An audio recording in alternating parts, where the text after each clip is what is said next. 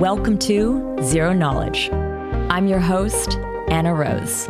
In this podcast, we will be exploring the latest in zero-knowledge research and the decentralized web, as well as new paradigms that promise to change the way we interact and transact online.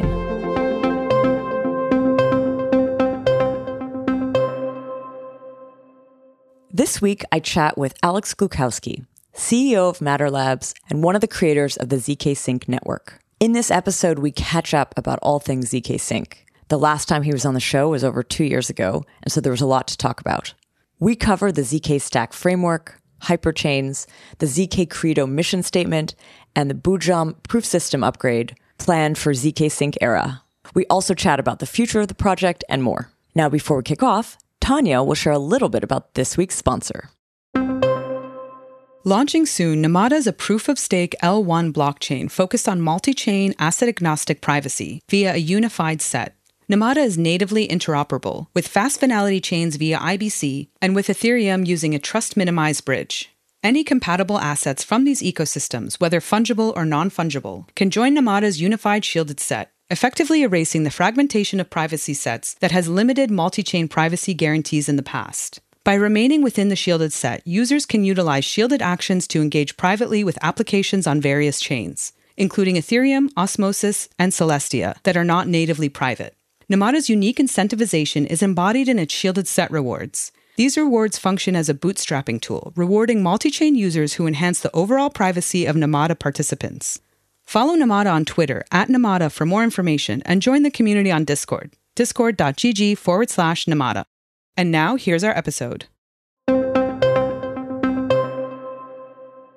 Today, I'm here with Alex Glukowski, the CEO and one of the co-founders of Matter Labs, as well as the creator of the zkSync network. Welcome back, Alex. Hi, Anna. It's an honor and a pleasure to be here again. Now, Alex, this is the fourth time you're on the show, and I'm going to be adding links to the previous episodes. I'm also going to be referencing them quite a bit because I had a chance to listen back. One quick disclosure.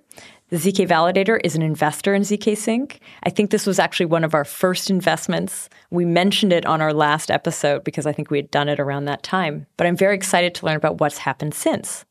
So that earlier episode was from April 2021. At the time, I was very excited to be using zkSync because it was the first time that I got to use a rollup. It was through the Gitcoin grants where they had actually just enabled the option to use zkSync instead of mainnet to do your donations. And as a recipient of these grants, I also, was getting grants on zkSync. And yeah, I just remember being so excited about having a chance to use a rollup at all. But I know that since then, so much has happened. Can you share, I know there's a lot to cover, but can you share in a nutshell what's happened in the last 2 years with zkSync? Absolutely, with pleasure. So the zkSync network that you've been using back then is now known as zkSync Lite. It was the first protocol that we developed and launched on the mainnet. It was a simple protocol for sending tokens, and later token swap were added to this. And that you used it at Gitcoin grants also captures a very important aspect of what zkSync is all about. So zkSync is not really a specific network or just the name of the protocol. It's the name of the project. It's the name of a bigger vision. And this has been the vision of the project since the very beginning, since the inception. We've always been very deeply focused on this core mission, and we've been very consistent about it. And it's all about scaling crypto to everyone in the world without losing the properties that make crypto valuable in the first place. The decentralization, self-custody, security, permissionlessness, this inclusiveness where anyone can participate no matter what without asking anyone for permission to join. So we had that in the beginning. And it was also very, very clear that in order to fulfill this mission, we have to make it very nice and user-friendly and convenient. And I think this was the experience that was very impressive back then with Gitcoin grants, because you could do just one click in MetaMask and the system would process dozens of transactions to different recipients of the grants. And it felt like magic. And this is part and part what zk is all about. It's the magic moon math, which adds magic to blockchain applications and scales it too. It is funny, though, that like back then that was very user-friendly, but it was such a novel way of like MetaMask before that point, you would never choose networks. You wouldn't actually make distinction. I mean, there was only one network you were usually working on. And I remember there was a learning curve even back then. Nowadays, though, I feel like a lot of that has become, people are quite used to it. And actually, I think that conversation about like usability, I want to come back to that later on, because as much as I feel like the goal is usability, getting there still is at times very challenging. I feel a lot of users, even today, even with easier tools, are still having a hard time getting into it. So let's come back to that. I do want to say, you mentioned that from the very start, you were focused on the scaling of blockchains. And in, I think, our first interview, we talked about how a lot of your team and a lot of the founders of zkSync were coming from the Plasma world, had moved over into rollups. At what point did the idea of the zk EVM really come into your mind? Was it already back then that was the goal of using zk? Or was it like, instead of Plasma, we're going to use zk rollups, and then eventually this idea dawned on you that you could actually create an environment where people could deploy apps the way they do on mainnet Ethereum on an actual zk rollup? This vision was there from the very beginning. It was very obvious that the end game has to be full scalability. You knew it was going to be zk EVM. If you read the very first blog post introducing zkSync, where we mentioned zkSync for the very first time, and it was close to 5 years ago. It's called the introduction of zkSync. One of the points that we make there is that eventually we envision full EVM bytecodes being executable and provable in zero-knowledge proofs. The distinction from where we are today and where we were back then is it became feasible. It was not feasible 5 years ago, and it was not really clear how specifically we're going to manage that. It was clear that eventually it will come. We needed breakthroughs in the protocol development, in the fundamental crypto primitives of zero-knowledge proofs. And those breakthroughs eventually came in the form of Plonk, recursive Plonk, Redshift, and then the systems that Cambrian exploded after that, so that we can finally have performance high enough to process essentially zkEVM level computation. And this is what happened since the last time we spoke. We launched the zkEVMs on Ethereum, and they are now live and flourishing. And zkSync Era was the first blockchain, L2, where you could deploy Ethereum contracts without modifications and just let them work in exactly the same way the users interact with Ethereum mainnet or with optimistic rollups, which were live earlier. And now we're still at the beginning of a long journey to make it universally available and universally usable. I want to ask you about, given that I feel like the audience now knows much more about the zk EVM space and the different kinds of zk EVMs. I know a few years ago, or maybe a year ago, Vitalik published this like zk EVM landscape with these different types. I'm curious, where does zkSync fall? Yes, zkSync Era and zkStack, the technology that we currently have, still falls under type 4, meaning you have to compile your contracts and deploy them in this network. But these borders are blurring eventually. I think we will have systems that will support different types of virtual machines in the near future, where it will not really matter. You will be able to execute any types of programming environments, from EVM native bytecode to something that is natively compiled for this system for maximum performance, to something like RISC-V or WASM or other types of virtual machines with different bytecodes. All of that will live together and will cooperate with different trade-offs for different purposes. Mm-hmm. That is definitely where zkSync is heading, and everyone is heading. Yeah. Let's talk about the launch of the zk EVM. This was the second network, zk Era. What was that like? And actually, when did it launch? Was it a year ago? That was in February this year. It was very exciting.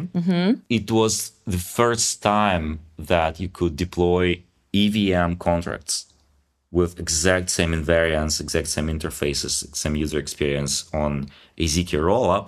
So it was obviously a moment of high responsibility because we were thinking a lot about security, about different ways the system can break. We were putting a lot of precaution measures in there.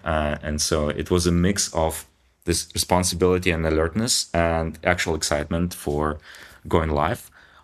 And we absolutely did not anticipate such a fast pace of onboarding users and capital and applications. Yeah. We thought it's going to be a lot smoother and a lot longer for people to gain trust in the system. And gradually, over time, things will start moving, but it was like a snowball. Yeah. It was really, really fast. I want to ask you, though, because I remember this was Lisbon 2021.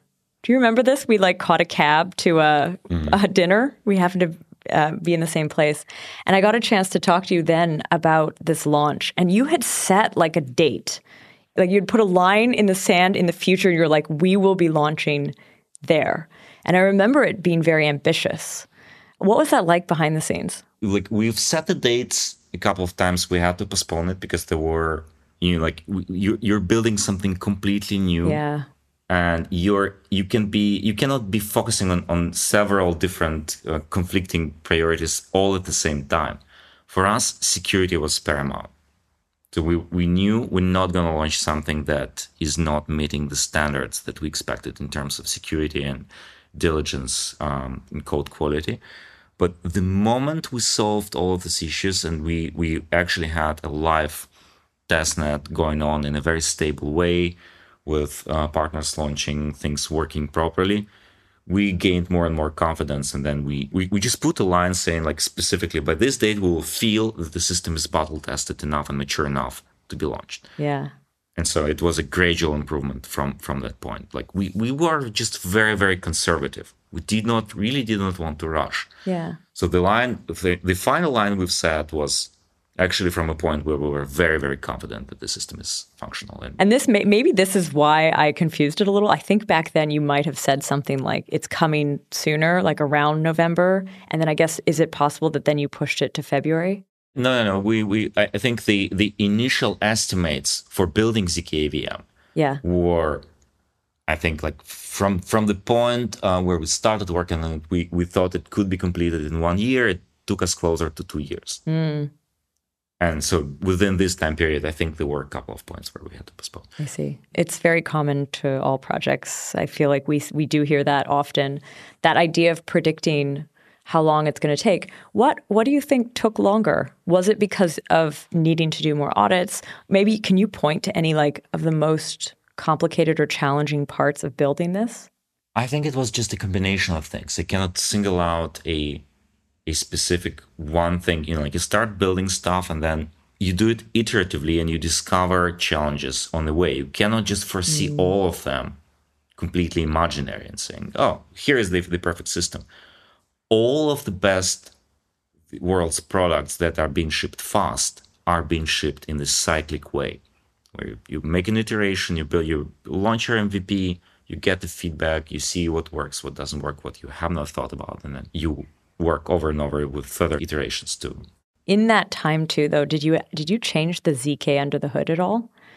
Was there any sort of adaptivity on the zk part, or would you say you already locked that in kind of at the beginning of that 2-year process? The primitives were locked. Okay. What changed were the circuits. We discovered more ways to make things more efficient.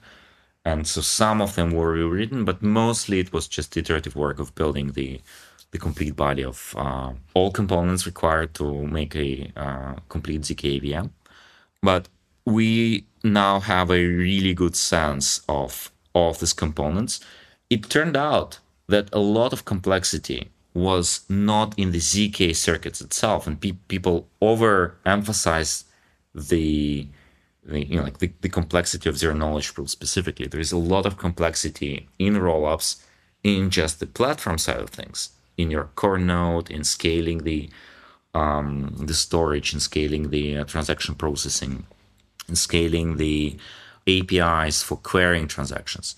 So that required a lot of work, and luckily we have a very, very talented team, and we made some right choices from the beginning, doing everything in Rust and using best practices from engineering to make sure that we can eventually scale with the demand, like not putting any artificial limits where we say, 10 transactions per second is going to be enough.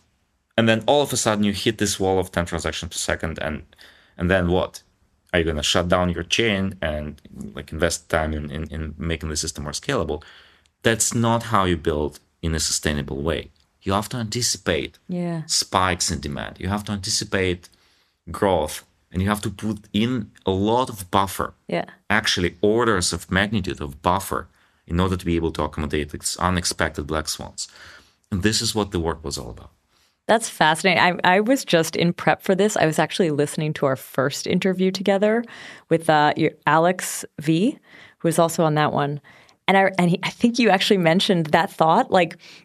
I think he said something along the lines of Plasma was built for this kind of capacity. With ZK rollups, it will be a lower capacity, but these are the trade-offs that are made. But what you're describing is as you went on, you realized actually those spikes of usage, you can't actually have a chain halt or not be able to use it. It may not need to maintain that capacity all the time, but it has to be able to maintain that upper boundary.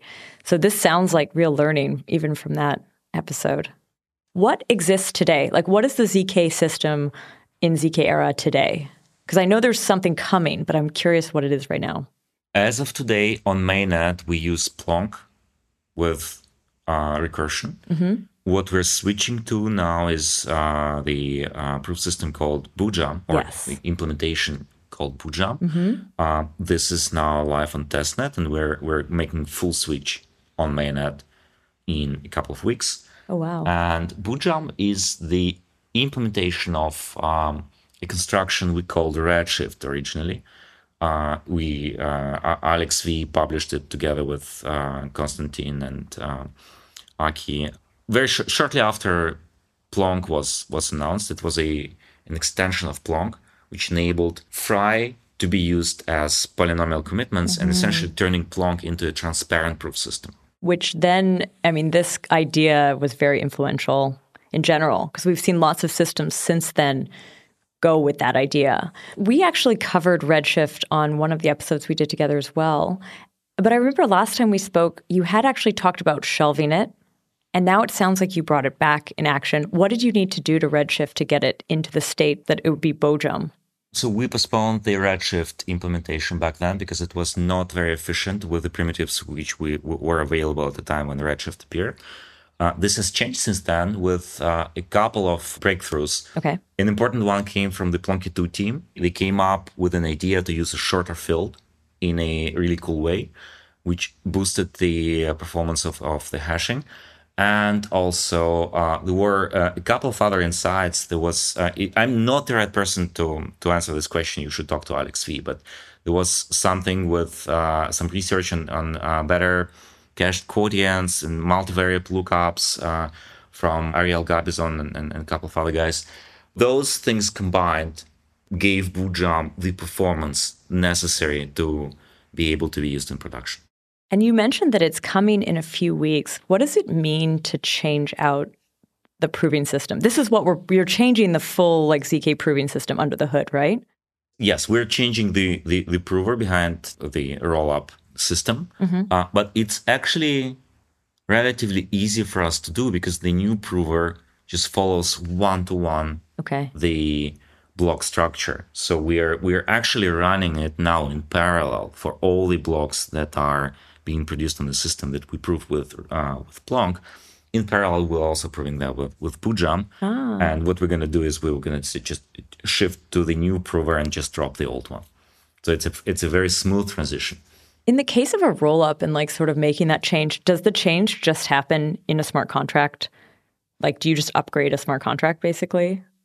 You essentially upgrade the verifier and you upgrade the prover that produces the new proofs. So one thing to mention here is it was very important to keep the proof system agnostic.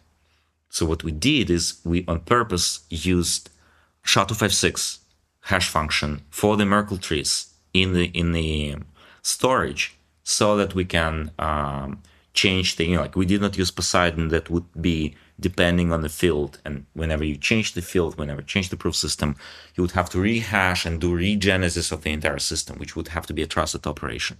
We did not want that. So we built the system from the beginning, slightly less efficient, but with more future-proofness, if you want. And this is how we always approach things. So this is why it's so easy for us to make this complete switch. And this is why it's going to be easier for us to switch in the future to any new innovation that might be coming and will definitely be coming in the years ahead of us, while preserving the system, keeping it intact with all the value and all the contracts, all the state that is being accumulated there. What does it actually do? What does the upgrade actually do? Does it make it faster? Does it make the proofs smaller? Is it cheaper? What's the actual benefit? It's going to make the proofs more efficient, meaning for the end user that the proof generation is going to be cheaper and the overall throughput of the system is going to be higher. Although throughput is not really a constraint here, because you can zero knowledge proof generation is really well parallelizable. You can go and add more and more machines. We are running GPU provers. We have optimized the bootjump GPU prover to be consumer friendly, with the aim of future decentralization of the proving space. So you only need under 16 gigabytes of RAM and in a decent gaming GPU to be able to generate the proofs for bootjump. And so eventually, yes, it boils down to the cost. So now this is interesting, because the cost is invisible, the cost of the proof generation. It's negligible compared to the cost of data availability. This is going to change with the usage of Validia or hybrid systems like volitions like zk Porter. There it will make a big difference. Like today on Ethereum, users are paying 10, 20 cents per transaction on average, so they don't really notice the cost because they're tiny. And bootjump makes it orders of magnitude cheaper, so you will eventually be able to have very, very cheap transactions on Validiums. Interesting. You just sort of talked about like the prover and like the actual proof creation potentially being decentralized. This is a space that I've at least heard people talking about publicly for a few years. I know like Mina and Alio have always talked about like these snark marketplaces, like proving marketplaces somehow. I've heard of a few projects doing just that, where that's their entire business at the moment, is like developing these marketplaces for proof generation. What's your vision for that? Do you eventually see other teams or some third party creating the proofs actually in zkSync like networks, or do you would it need to come from your org?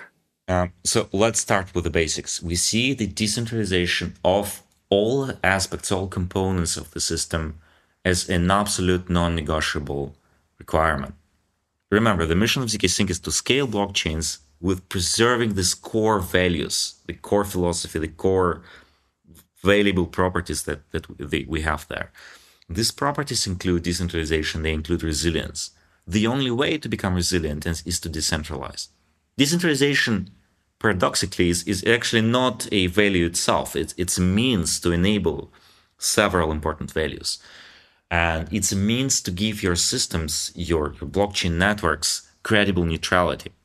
Like if all of the proof generation is happening on one cloud provider or just on a few big cloud providers that completely control it, then they have the soft power of being able, like they can just always threaten to switch off your proof generation, your system, and then your blockchain just shuts down. So you will be forced to follow whatever orders, whatever subtle requirements they impose on you.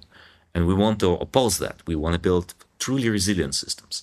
So you have to decentralize the sequencer, you have to decentralize the prover, and you have to decentralize also the development process and the community that watches over the system and guards stewards the development and points in which direction the system should be developed further. And all of that brings us to the idea or the document called zk Credo, which we also published this summer. Yeah. I want to talk about zk Credo, but right before that, I just want to ask you what your thoughts are on like the decentralized sequencer space, or maybe even the shared sequencers. As a major zk rollup at this point, do you see yourselves working with one of those shared sequencers, or do you imagine actually a decentralized sequencer on your side? So as I said, we definitely will have a decentralized sequencer in some form. We will have many chains as a part of the bigger zkSync ecosystem. We call them hyperchains. The priority for us in building the zk stack that powers the hyperchains is the sovereignty of the chains, giving maximum freedom to all of these chains to decide their parameters, to decide their structure, configuration, and so on. And this includes the sequencing. So they will be able to choose the same decentralized sequencing approach as zkSync era. They will be able to use centralized sequencing. They will be able to opt into shared sequencing schemes, to go for other providers. There are a number of talented teams working on the shared sequencer design space. So I think we'll see a lot of experimentation, and we'll definitely see like different chains pursuing different strategies. And it's not going to be one size fits all. It's going to be some variety, some different trade-off space. Makes sense. Let's talk about zk Credo. I actually found this. I wasn't sure what it was. I actually asked you before the interview, is this a mission statement? Is this a kind of guiding document? So yeah, what is zk Credo? So zk Credo is a statement. It is a statement about our mission, philosophy, and values of the zkSync project. It's not bringing in something new. Those are the values, whatever we articulated in the first draft of the zk Credo. I don't think it's going to be the last draft. We have community discussing it, getting involved, and it will be an evolving process. But what we set out to do is to articulate those principles in a very specific way, which can serve as the basis of the formation of community of zkSync governance. Because we're building systems that have to be credibly neutral. We are striving for using math instead of relying on humans, on validators, on some centralized authorities, or even on decentralized groups of people, because there will inevitably be some forms of politics, like some slight decision-making changes.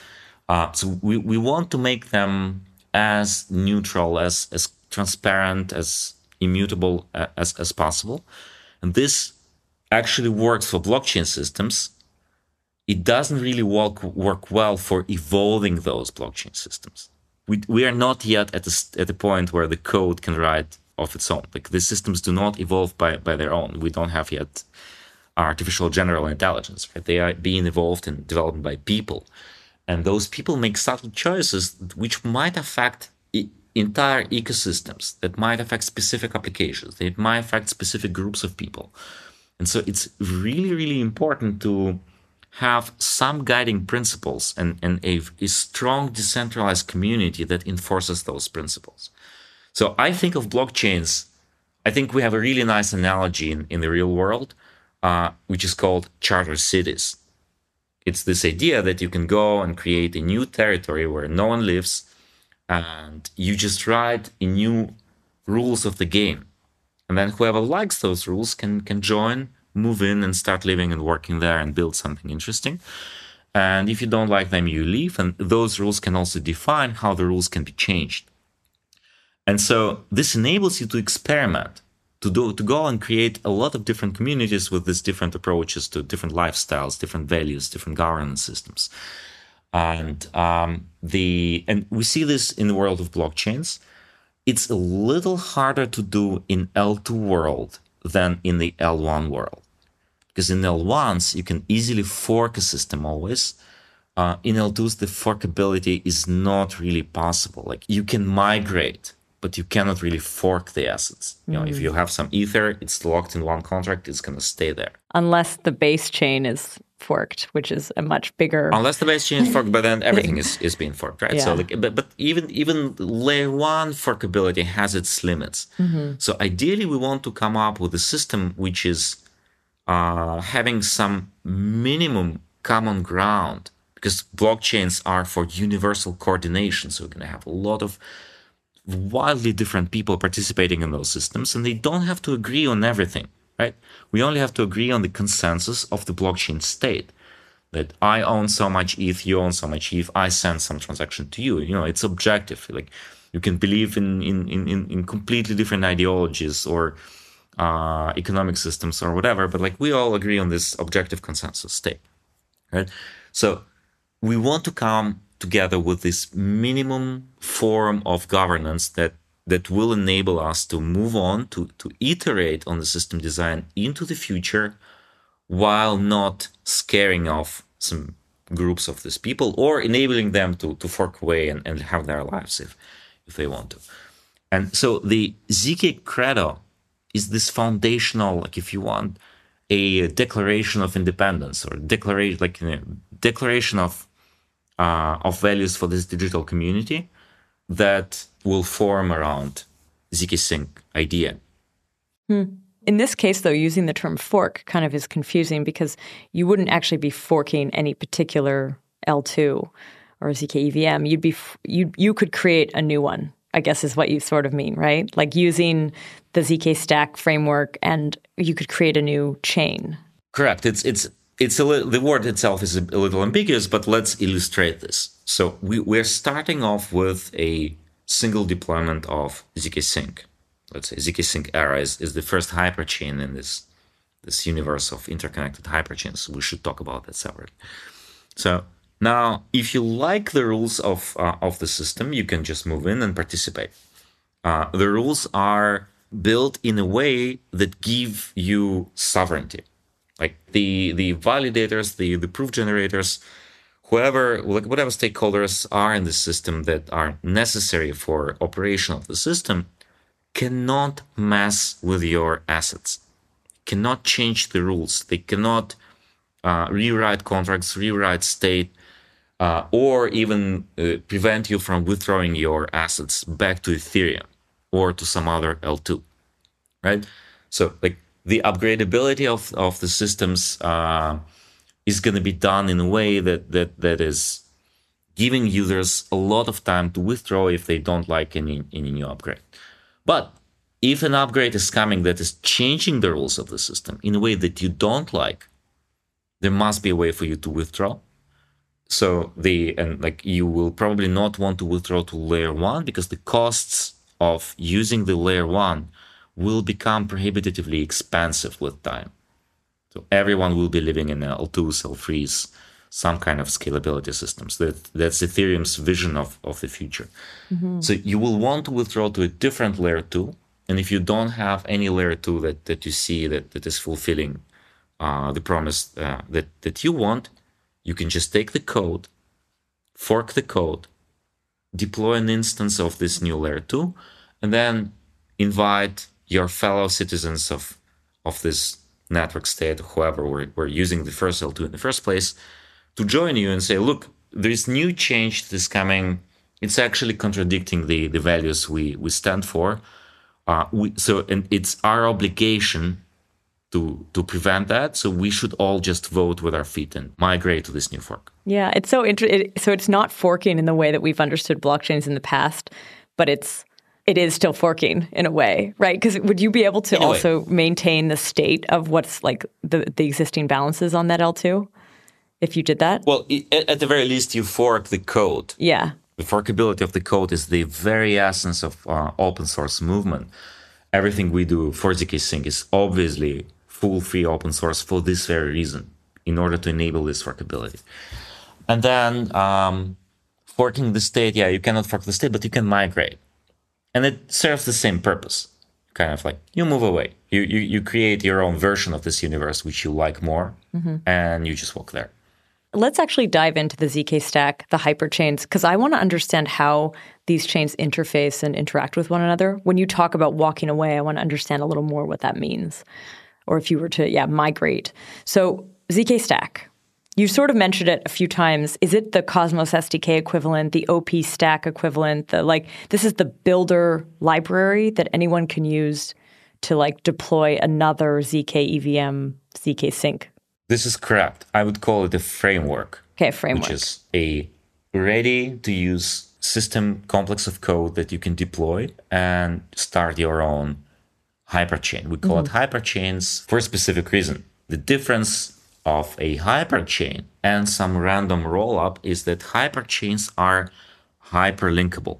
Okay. We're using a technology called the hyperbridges to connect hyperchains in a very interesting way, which enables what we call, surprise, hyperscalability. The ability of the system to grow indefinitely large, accumulating or absorbing as many users, as many transactions as will be necessary for the growth of Ethereum. You want 1 million users? Sure. You want 10 million users? You can do that. Like you just keep adding blockchains, keep adding the systems, and it just grows. And hyperbridges are using the zero-knowledge proofs and a specific architecture, which is a little hard to illustrate without video, but it enables you to move assets from any hyperchain to any other hyperchain without friction. Like not adding security assumptions or trust assumptions, and not adding any capital cost and doing all of that very, very fast. Not adding any footprint on the underlying layers on Ethereum, for example.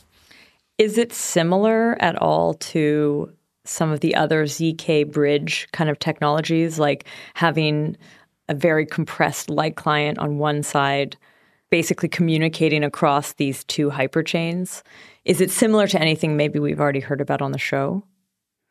This is similar, but it has a very, very big and important distinction.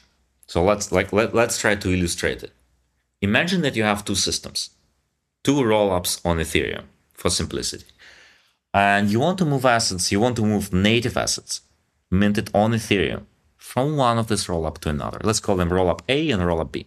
Okay. So rollup A has, let's say, 100 ETH locked into it. What does it mean?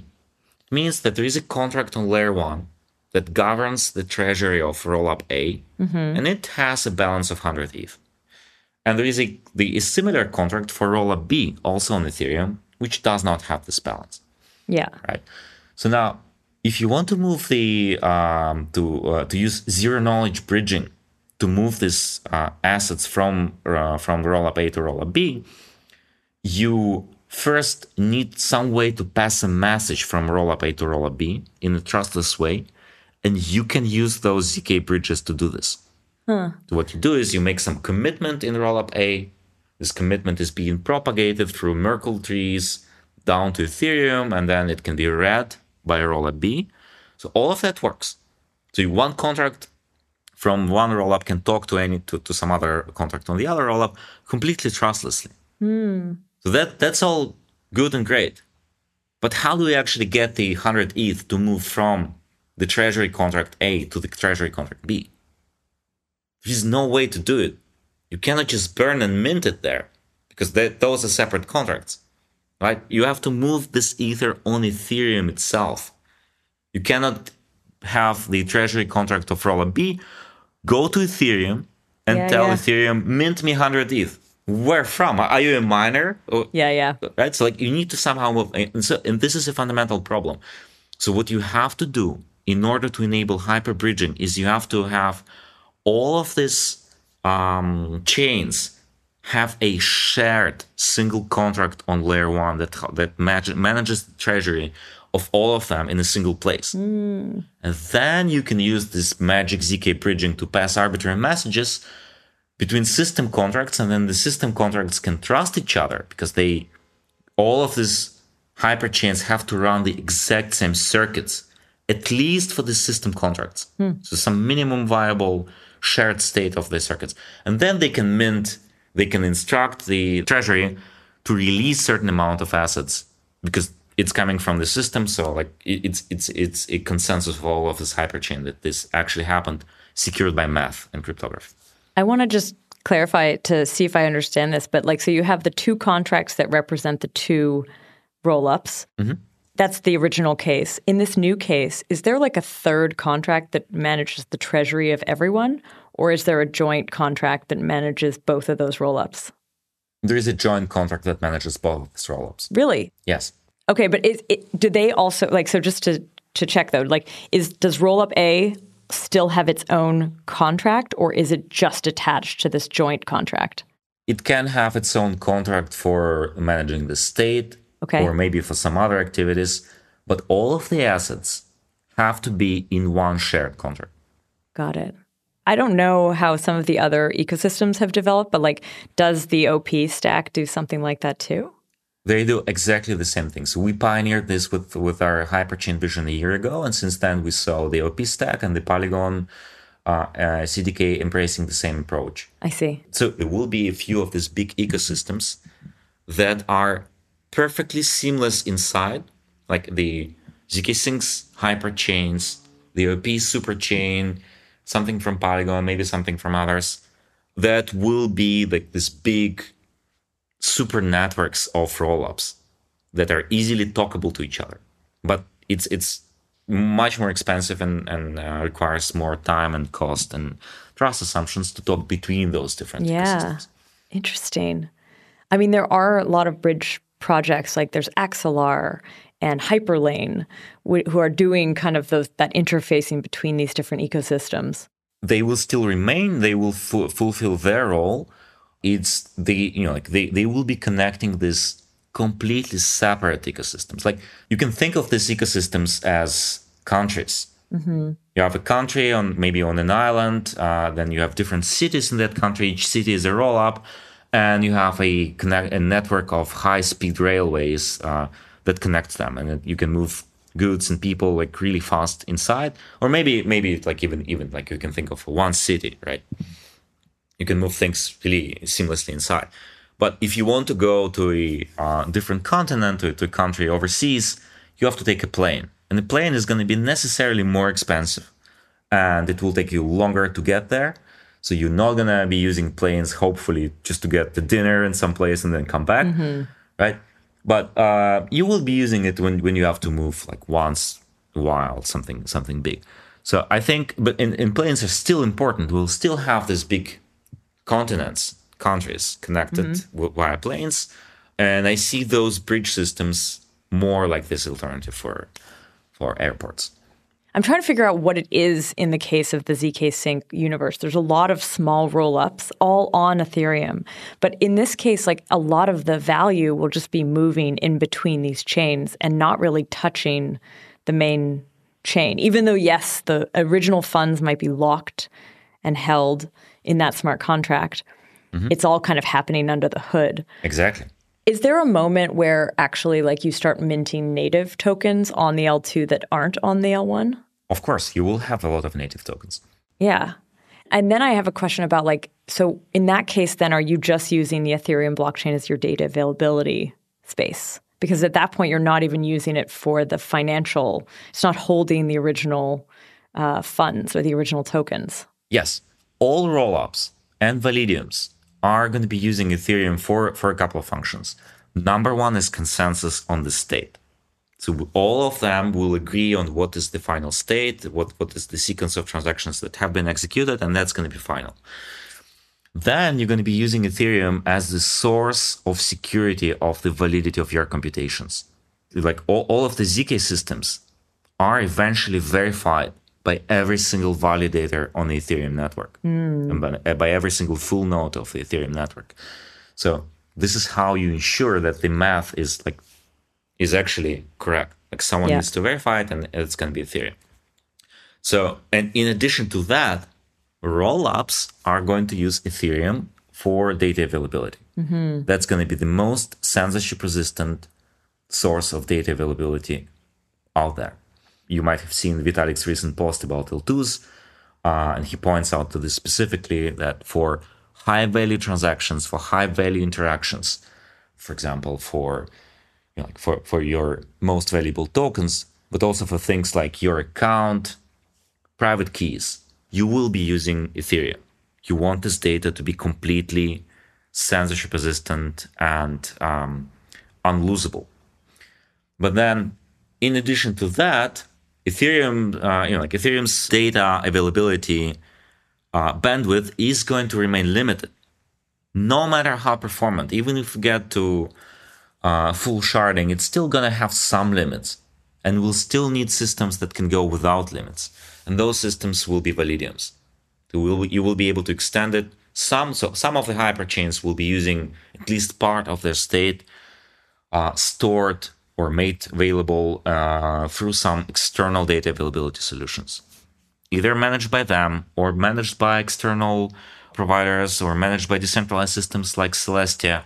Mm-hmm. Like there will be some way for them to offload data off-chain, growing indefinitely, absorbing arbitrary demand for Ethereum. Wild. You sort of mentioned that these hyperchains can be any system. So you could have kind of like any language. It could be Rust-based system. It could be, I don't know, basically the app developers, if there's all these hyperchains with these different language requirements, they can actually deploy in native languages on these hyperchains, not always using Solidity and sort of that EVM basis. That's correct, right? These hyperchains could be anything. I kind of want to bring the conversation a little bit back to languages to ask you about a language that was created by Matter Labs a long while ago called zkSync, right? Mm-hmm. Is that ever going to make a reappearance, do you think? Like, that was also something around the time of Redshift. You were doing Redshift and you were doing zkSync. Yeah, I'm just curious if you see any further development on that, and if you could imagine a hyperchain that actually uses it potentially. No, we abandoned zkSync. It's not going to be developed further. It lost its justification. The original reason we were creating zkSync was that we needed a language for non-Turing complete computation. And since we now can do full Turing complete stuff with zkAVM, with RISC or WASM or like other virtual machines, why would you use something Rust-like if you can just use Rust with all the tooling of Rust, with all, so it just doesn't make any sense. Do you imagine, though, maybe like Matter Labs itself deploying a hyperchain with a different base language? We're focusing on the core protocol, but I think that some hyperchains could be launching with languages that are better suited for smart contracts. I can think of Move, for example. Yeah. The development from Facebook Libra, Deem, that was a language that was inspired by Rust, but was actually optimized for making smart contracts more secure and easier to develop. And if that takes off, I can totally imagine a hyperchain using Move or something else entirely. Sure, like existing languages such as Rust were created for specific purposes, like system programming, making sure that you have safe memory space, using it for parallelism and so on. All of that does not really matter in the world of smart contracts. You want different elements of the language to support your development, to make it more expressive. So I can totally imagine that in the future we'll see that coming. Interesting. I know you sort of mentioned that when you launched the zkEVM February 2023, that you were surprised at how quickly it was adopted. Do you have any theories as to why you did see so much adoption now looking back? Well, we still have not just a lot of adoption. We are the most actively used L2 on Ethereum today. That's if you wild. go to l2bit.info, you just switch to activity. So we're number 4 by TVL, but we're consistently number 1 by far with 24 million average monthly transactions. Ethereum stands at 30 million, and all the other chains are starting with like 16, 14 million and below. So there is a lot of growth happening also in terms of protocols adopting zkSync and building new stuff, and completely entirely new stuff that was not done before, going in the direction also of native account abstraction, which we haven't covered yet, but it's an important aspect of making blockchains usable by mainstream audience. And we see a lot of projects that are expanding in this mainstream audience space.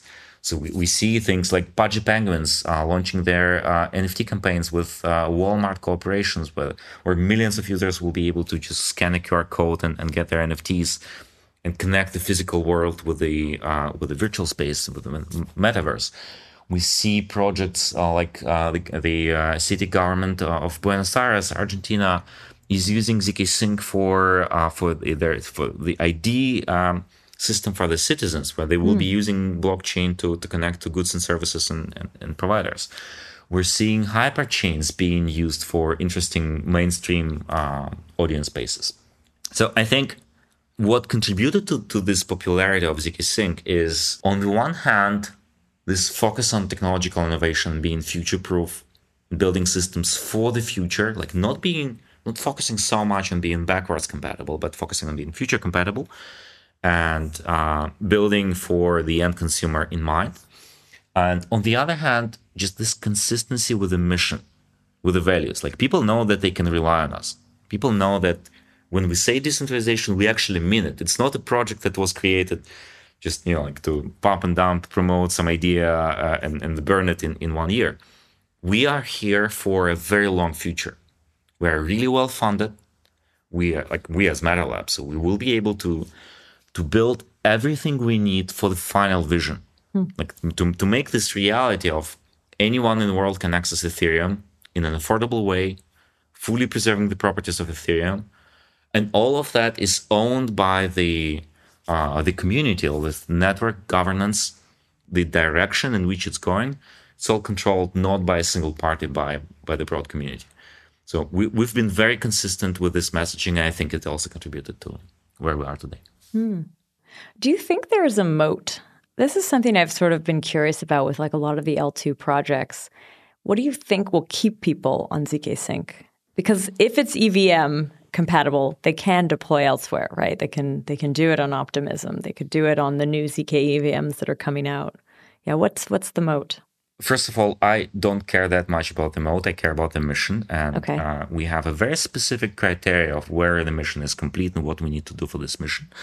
If you ask me what I think the development is going to be on Ethereum in terms of like how things will play out, I think that you will see network effects accruing to these big hyperchain, superchain ecosystems.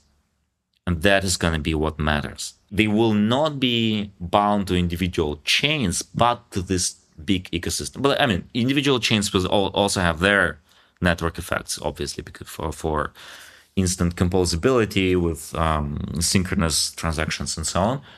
But this access to users and liquidity from one hyperchain to all the other hyperchains at just one click, without any capital or trust or security friction, is what's going to matter.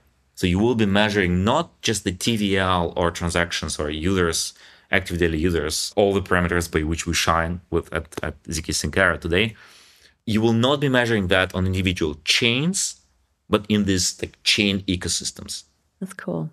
What's your vision then for the future of this space?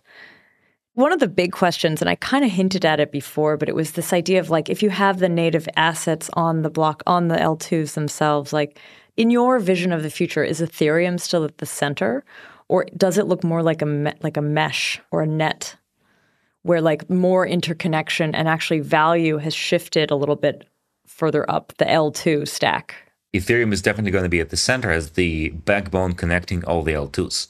I believe that the Internet of Value, the eventual form of the Web3 that embraces all forms of value transactions in the world, will be in Ethereum L2s, L3s. Okay. Like it will be in these networks. I don't think they're going to be far outside of Ethereum. You will have a couple of projects outside of Ethereum, a couple of blockchains still doing some things and being used for different purposes. But I believe that the bulk of this world value transactions will be happening on Ethereum networks, not on Layer 1 itself, as it is Ethereum's vision to use Layer 1 as the fundament, the connection layer. It's not where the actual end-user transactions will happen, except for maybe like some super, super high-value transactions. Yeah. In the zk credo, there is one term, which is privacy. And it's something when we first met, we talked a lot about. And then I know that there was more of a focus on scaling. Do you see privacy kind of coming back for zkSync? Maybe it's always been there. And sorry but like at least in the messaging, it hasn't been as much of a focus. Sure, it's not been at the forefront, but it's always been there. If you read the same introductory post about zkSync 5 years ago, one of the key points there is privacy. Yeah. Because you can't you can't be using blockchains as Twitter for your bank account. You cannot be having transactions where everyone in the world can see all the assets you have and all the people you interact with. In order to enter mainstream adoption, you have to implement privacy. But the reason we've not been focused on privacy is two things. One, scalability is a prerequisite for privacy. So specifically, like the way zkSync is and zkStack is architected is going to make privacy-preserving transactions, recursive zero-knowledge proof verification on these chains super cheap, because we will not need to use data availability from Ethereum, even on rollups, to verify zero-knowledge proofs. It's all going to be embedded. You will be just paying a fraction of a cent for this verification. And this paves the path for privacy-preserving applications. But the second reason is that we are, as an organization, as Meta Labs, is one of the contributors to the zkStack. And there are now more, and there will be more and more and more organizations, individuals who are contributing to this open source code base of zkStack. We are embracing Ethereum's philosophy of subtraction. We don't want to become an empire like Google or Facebook or whatnot, with like thousands of employees doing like all kind of different things. We want to focus on one problem, which is the scalability, and do it really, really well. Okay. So what we're building is this internet protocol for this internet of chains. The rest should be done by other people. Like we don't want to be building wallets. We don't want to be building privacy extensions. We don't want to be building like individual dApps, any kind of DeFi, NFTs, whatever, on top of zkSync. That is all for others to be built, and we want to support them. Okay, so it's in the credo more as like guidance, but not as something that you're building currently. Like you're not going to build the privacy modules or the privacy hyperchains, but someone else could build, I guess, a potentially like private hyperchain.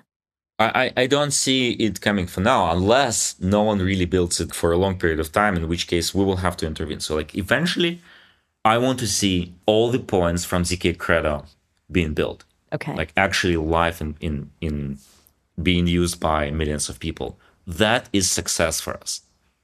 I believe that other people will do it, but like if no one builds, I don't know, like a fantastic wallet or a point of sale system or something else, we will have to help this happen. Maybe not in a way that Meta Labs builds it, maybe in a way that zkSync ecosystem supports some teams with grants and funds the development and just helps the systems to be created. But eventually, all of that is going to be built. I can promise you this. That's cool. Are you also paying attention to some of the kind of coprocessor or like this other way that chains and off-chain computation is happening, not really the traditional L2s? And I'm curious if you'll be interacting with any of that. Sure. I think eventually we will see the co-processing being natively seamlessly integrated into blockchain systems. So you will be able to just like make a call to a smart contract and then execute arbitrary complex function on some public data set, plugging in external oracles that will provide access to this data and relying on some networks to the co-processing. That is going to be very easy from the programmability point of view. Can you imagine building something like that within the zkStack? Or would you imagine that living somewhere else, being kind of the third-party groups that are putting it together? For now, we're focusing on making zkStack come to life with all the promises of the zkStack, with hyperscalability, connection between the hyperchains with hyperbridges, data availability, different data availability modes like Validium, zk Porter. All of that has to work in a very, very smooth way and with fantastic user experience. All the extensions, like adding like Rust programs, co-processing, whatever, that is not in the primary focus. The primary focus is to make the foundation work. Meanwhile, so like as we are approaching the completion of the foundation, we'll probably have a lot of projects working on those things, and we'll be happy to support them and integrate. Cool, cool. Is there actually a foundation for zkSync? Like, who gives the grants? Is it a treasury that's part of the governance of the actual network, or is it some sort of existing organization? It must be rooted in the governance system of the chain, if you want. Okay. So obviously, as long as Matter Labs is a centralized organization, it's just a private company.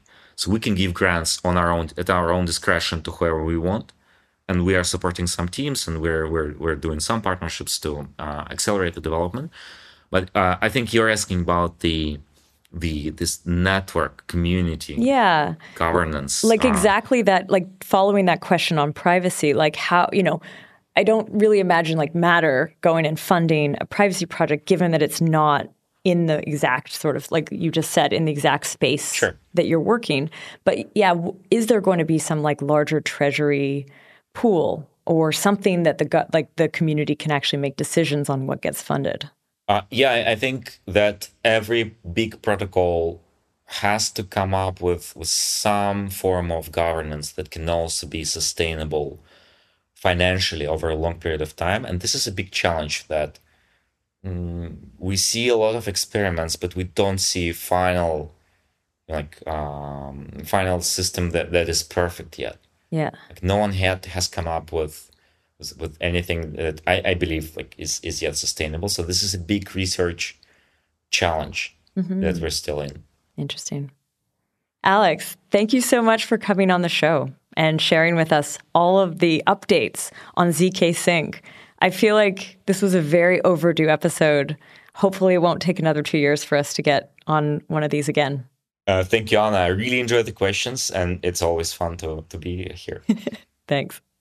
I want to say thank you to the podcast team, Henrik, Jonas, Rachel, and Tanya, and to our listeners. Thanks for listening.